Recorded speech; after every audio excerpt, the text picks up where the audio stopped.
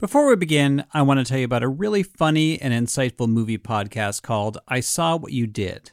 Every week, Millie DeCherico and Danielle Henderson share a double feature with a different wild theme and explore how our life stories impact the movies that we love. Millie and Danielle discuss cult classics through a feminist lens, have conversations about their film crushes throughout the ages, and provide hilarious hot takes on just about everything. New episodes come out every Tuesday. You can follow I Saw What You Did wherever you get your podcasts. The Moth is a great podcast to hear true stories told by people from all walks of life in front of live audiences. And The Moth is bringing you a very special episode about a galaxy far, far away. In honor of May the 4th, or Star Wars Day, they're going to feature hilarious and heartwarming stories about the way that Star Wars has changed people's worlds. Listen now by searching The Moth on Spotify, Apple, iHeart, or wherever you get your podcasts. You're listening to Imaginary Worlds, a show about how we create them and why we suspend our disbelief.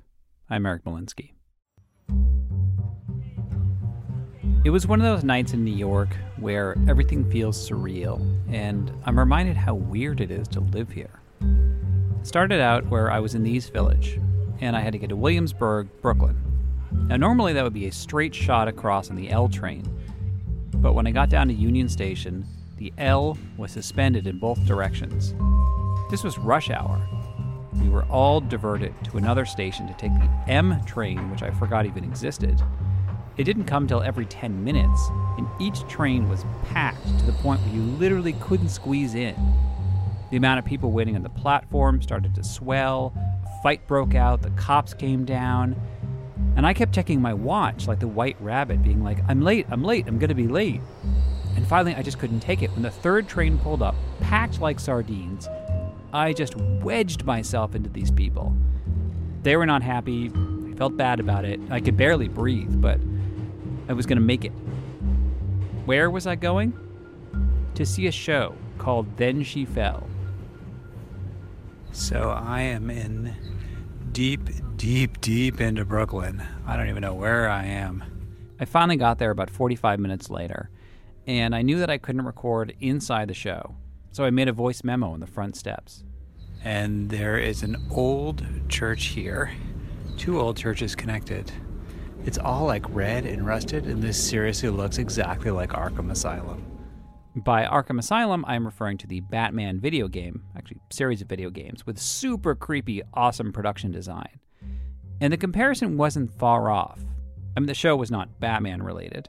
It was a radical interpretation of Alice in Wonderland that played out like a video game. It's this new trend called immersive theater, where you interact with the show like it's virtual reality. No headset required. There's no stage. The whole building is the stage. And 3 hours later, I reemerged. That was like completely amazing, and I'm in some kind of like seventh heaven right now. I have to figure out how to get home and digest everything and reread Alice in Wonderland. What did I discover? What happened in there? Who put this thing together and why? That's all after the break.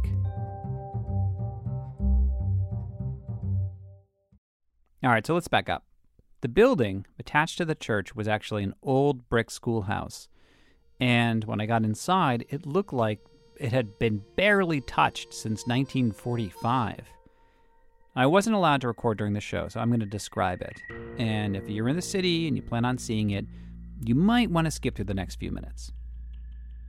Music was playing throughout the whole building, all 3 floors. This music, in fact. The production design was Victorian, or maybe Edwardian, evoking a time period when madness had a feeling of wild abandonment, letting go of repression, consequences be damned. Actors dressed as nurses and doctors in this sanatorium brought us into a waiting room, and they gave us little vials to drink. This was the first of many little vials we were given, with signs like "Drink Me" on them. Each one was alcoholic and really tasty. If the plan was to get us tipsy, worked on me. And the doctors each gave us a skeleton key. We could touch anything, open anything, except the doors. We were discouraged from speaking unless we were asked a question. There wasn't going to be much dialogue anyway. Almost everything was movement. We started out as 15 audience members, and then we were broken into groups of 4. Our group was led downstairs, and there was Alice waiting for us. She showed me objects in her room, and then a bearded man in a Victorian suit slowly came down the stairs. For some reason, I just understood that this was Lewis Carroll. They performed a dance on the stairwell that was mesmerizing and ambiguous. Like, I couldn't tell, was this a seduction? I wasn't sure how she felt about it. In the next room, Alice discovered another Alice in the mirror, which was not a mirror, and the other Alice was another actress playing Alice. And their mirror movements were also really mesmerizing and weird. Our group of 4 was broken into 2, and the other guy with me was starting to look kind of uncomfortable with the intimacy of the show. The White Rabbit appeared. He wasn't dressed as a buddy. He had a rabbit cane and a white Victorian suit. And he was pretty peeved at how late we were. At one point, he led us into a closet, which turned out to be the back of a medicine cabinet. And so there we were, like voyeurs, staring through these shelves of pills into a padded cell where the Red Queen was dancing her mental breakdown. And when she noticed us, she was angry and chased us out. And we found ourselves then in the largest room so far. Broken teacups piled up to the walls, and I was like, the Mad Tea Party. It did not disappoint. First, the White Queen came out, and she's wearing a herringbone corset dress. And her dance was seductive with fierce eye contact. In fact, I've never experienced this much eye contact in a show. The actors are delivering lines, inches from your face. I loved it, but the dude next to me was kind of shrinking away. So the White Queen started calling him the Dormouse, which kind of fit. Alice, the Red Queen, the White Rabbit joined us, and then the Mad Hatter came out, looking exactly as you'd expect from the illustrations, but played by a woman. The tea party was a violently passive-aggressive dance of cups and saucers. Later on, the Mad Hatter brought us to her shop, and I had to take this insanely fast dictation to Lewis Carroll. She was obsessed with him, tacking clippings about him and the real-life Alice all over her dresser. Finally, after a few more encounters like this, I met with Lewis Carroll himself. And at this point, I'm an audience of 1. I don't know where everybody else is. He also asked me to take dictation in his office, but not insanely fast. It was normal dictation. And he wanted me to say goodbye to Alice for him. And then he led me into a room where the floorboards were ripped off and there was water underneath. And he put the note in a bottle and placed it in the water.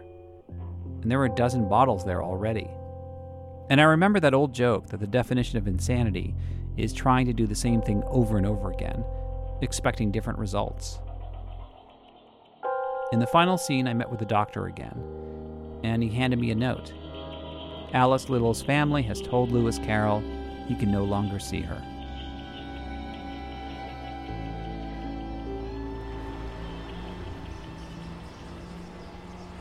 All right, so I'm back a couple weeks later. And this place does not look nearly as mysterious as it did. It looks fairly, typical out of Burroughs neighborhood.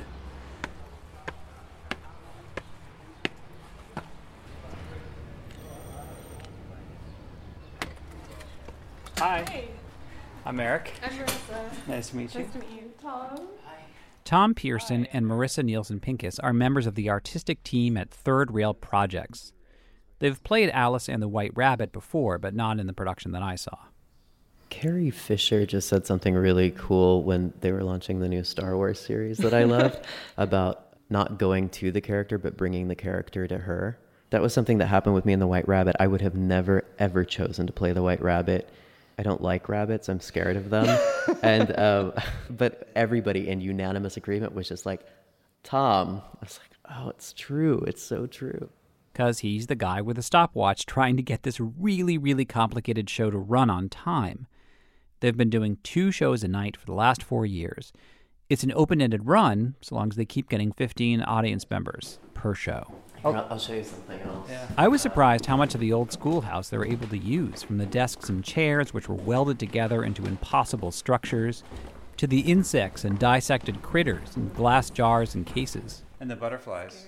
That's from the school. Yeah, the spiders and the frogs and the butterflies and all of the pressed leaves and things.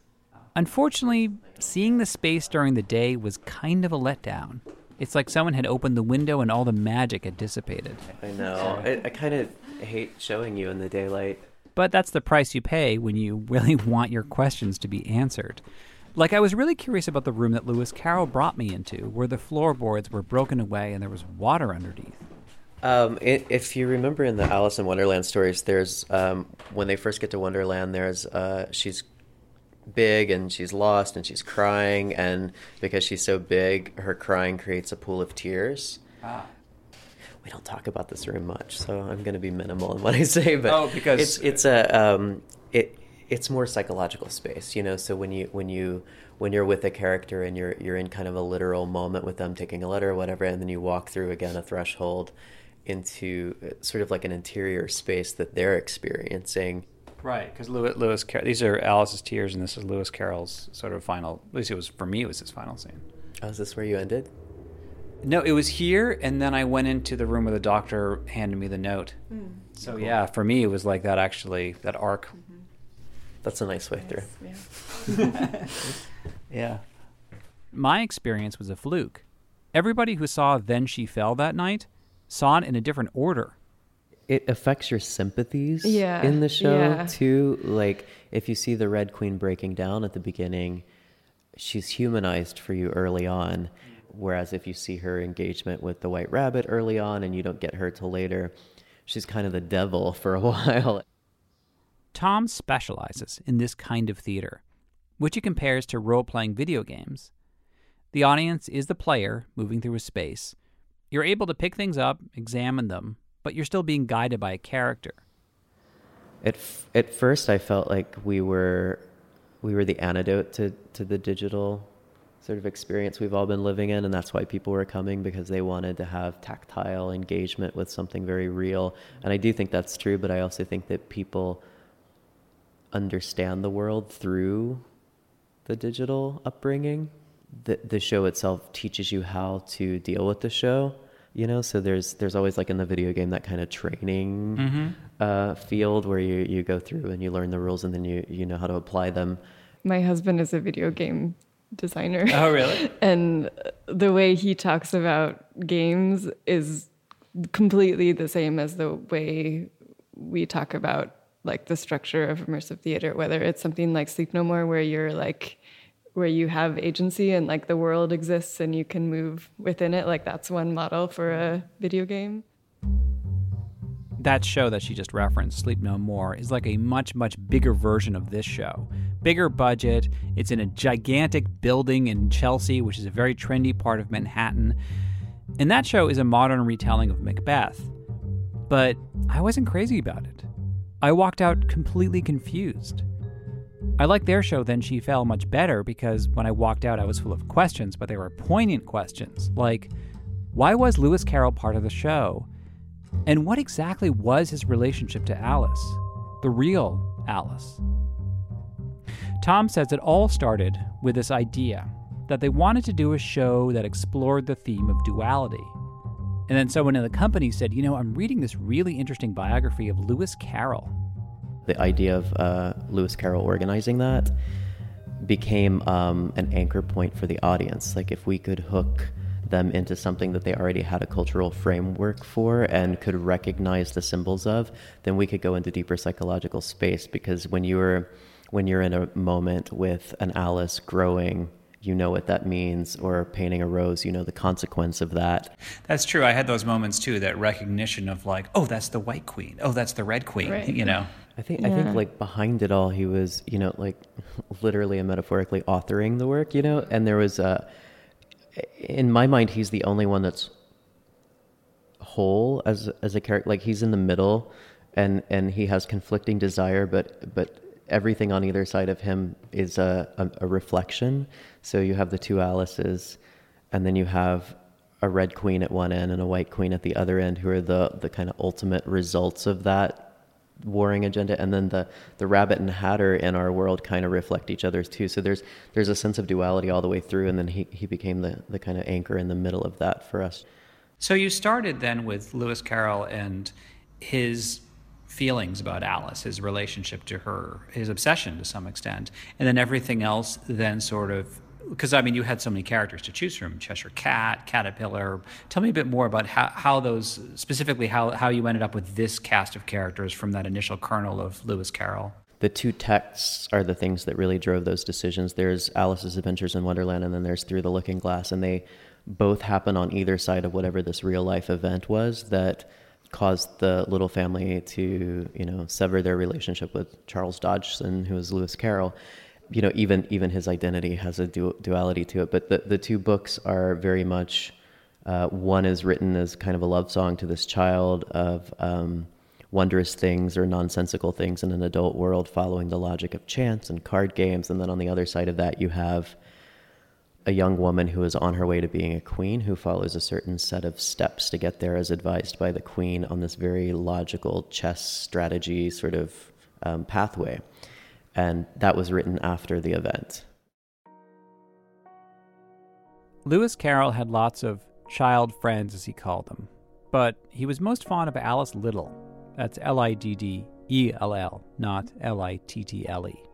She, of course, was the inspiration for Alice in Wonderland and Through the Looking Glass. In the summer of 1863, Carroll took the 11-year-old Alice on a boating trip, and shortly afterwards, her parents forbade him from seeing the children again. He did reestablish polite relations with the family eventually, but that closeness was gone. The cause of that rift has been the subject of scholarship and debate for decades. Now, some say it was a misunderstanding. There are rumors that he was using Alice and her siblings to court their governess, which was considered inappropriate. But there's also a rumor that he asked Alice to marry him. He also was taking nude and semi-nude pictures of children, which was somewhat acceptable at the time.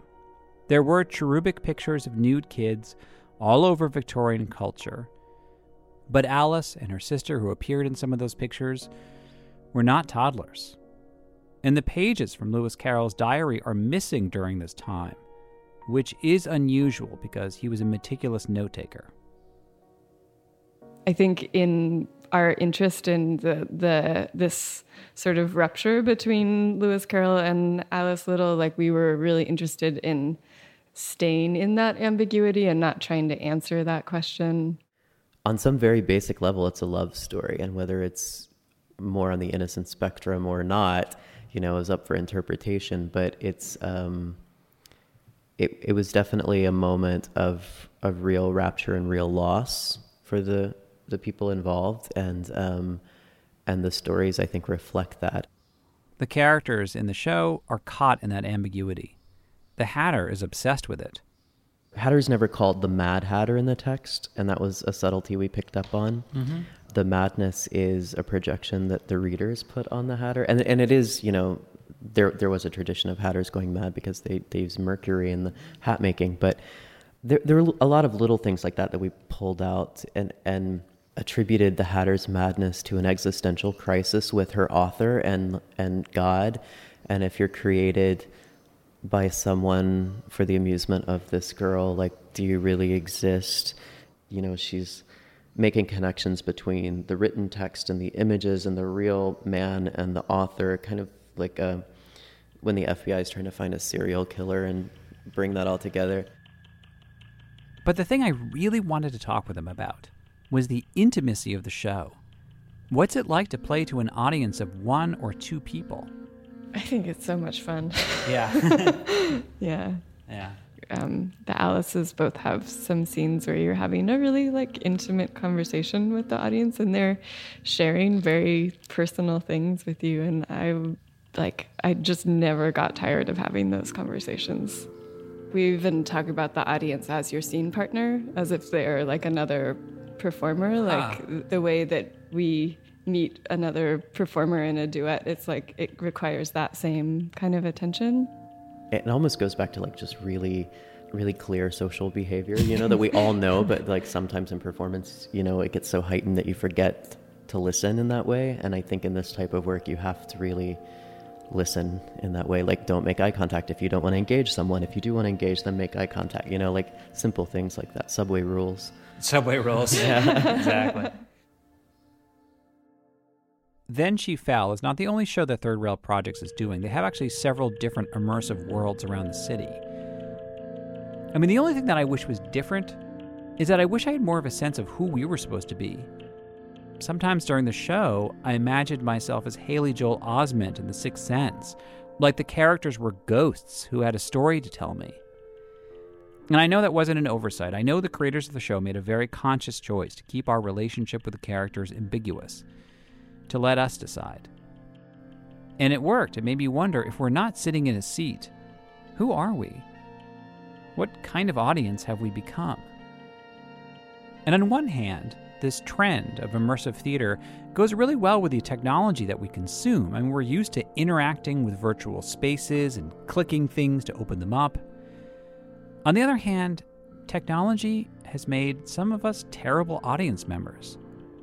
I get really mad when I go to the theater or symphony and I see that flash of someone's phone light up. Or they're talking to the person they came with like they're sitting home watching Netflix. And I keep reading stories about actors that will stop in the middle of a performance to scold an audience member. And I think that the reason why I love the show so much is that it reestablishes us as listeners.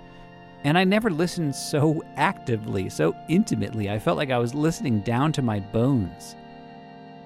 It's like the best kind of rabbit hole to fall down.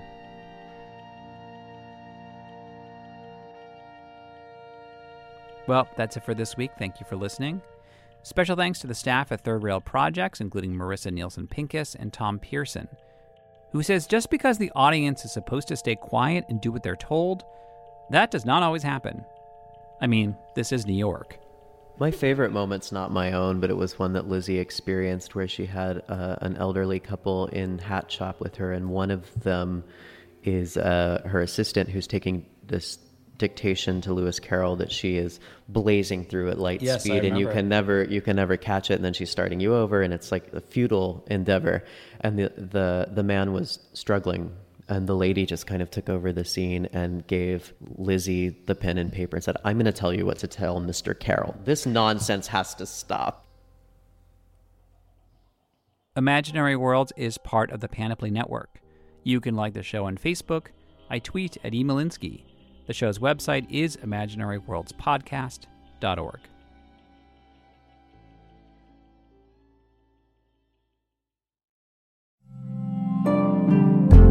Panoply. Welcome to a journey into the heart of the Texas Renaissance Festival, the nation's largest and rowdiest celebration of medieval fantasy. But what lurks beneath the facade of tights and turkey legs?